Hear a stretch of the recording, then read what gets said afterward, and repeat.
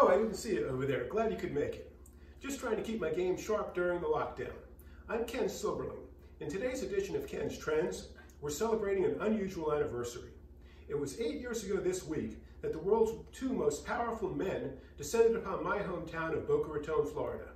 In today's presentation, I'll be discussing some famous people from both the world of entertainment and the world of politics. I generally write about commercial real estate, economic development, and social media. Sometimes I deal with serious subjects. Other times, like today, and I think we can all use it, I try to keep things a little light. I try to steer clear of politics and try not to go too far right or too far left. Too bad I can't say the same about my golf game. So let's take a ride down the escalator for an update to an article I originally published on April 13th, 2012. He's coming down the escalator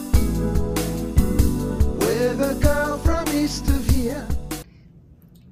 It was a simpler time, still years before a real estate developer and reality show host would head down an escalator to begin an improbable run to the presidency. Back then, it was unusual for the leader of the free world to tackle issues of global importance from the fairways of a Palm Beach County golf course. So the week of April 13th, 2012 was pretty remarkable, as the world's two most powerful men descended upon Boca Raton, which, by the way, is about 20 miles south of Mar-a-Lago. That April 13th, Justin Bieber, with his 42 million Facebook likes and 20 million Twitter followers, had a speaking engagement at the St. Andrews School in Boca Raton. 3 days earlier, the other guy, the one that had previously occupied the White House, delivered an address at Boca Raton's Florida Atlantic University. That guy, Barack Obama, came to Boca Raton with 36 million likes and 14 million Twitter followers. 7 months later, he would be re-elected, receiving 65 million likes in the form of votes. The guy on the escalator got only 63 million votes in 2016. His opponent, Hillary Clinton, got 66 million in defeat. But those numbers are trumped by Bieber's 79 million current Facebook likes and 111 million Twitter followers. Incidentally, Obama has now passed Bieber as the most followed person on Twitter. The only thing more astounding than these numbers is the fact that Justin Bieber is still relevant 8 years later. The number of Twitter followers may be only slightly less arbitrary than the Electoral College as a means of selecting a president. Obama is now ineligible due to term limits, and Justin Bieber would be disqualified as he's only 26 years old and he was born in Canada. The winner, with 108 million Twitter followers, will be Katy Perry, who meets the requirements. She is American-born, and she recently turned 35, the minimum age for a president as set by the Constitution. Does that sound far-fetched? Well, what if I told you in 1951 that the star of Bedtime for Bonzo, or in 2004 that the star of The Apprentice would become president? Who's to say that in this age of social media, we couldn't elect a pop star? She has served as a judge, although it was on American Idol. And who knows if we'll live to see a President Kardashian West.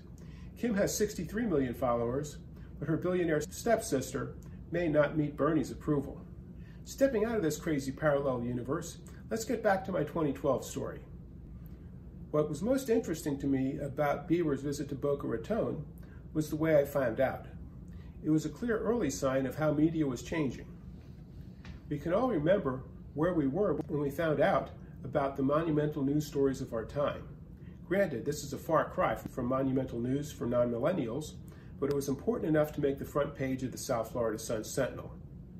So how did I find out? I was one of the first to know because of a text from my 15-year-old daughter who had heard it from a friend at St. Andrews. Between the internet and our mobile devices, we are more connected than ever, and that has major implications on how we get our news, and even bigger impact on how we sell our products. Well, at least I had that right in 2012. To a social media marketer, Justin Bieber is highly powerful and represents an opportunity to reach his massive followers and their parents as well. Bieber was in town to congratulate 3 students who raised $52,000 for Pencils of Promise, one of Bieber's favorite charities. The nonprofit group has built more than 50 schools around the world. Well, that's up to 524 as of 2020. You have to give the kid a lot of credit. With all the international fame, he seems to be doing things the right way and has kept himself remarkably clean.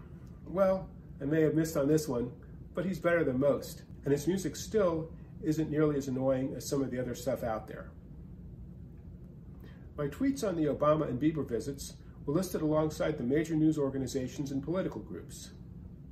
My objective at the time, and today as well, was to promote Boca Raton and get the interest of corporate executives who would consider relocating their companies to our community. The Boca Raton and South Florida business community needs to embrace these opportunities to get our community in the news with positive stories. That will help to draw more quality business, create high-paying jobs, and improve upon what is already a great quality of life. And if you're looking to buy, lease, or invest in South Florida commercial real estate, please call, text, or email me at Levy Realty Advisors. I'm Ken Silberling, and I approve this message. And please follow me at Ken Silberling on Twitter, as I have a lot of catching up to do. Thank you.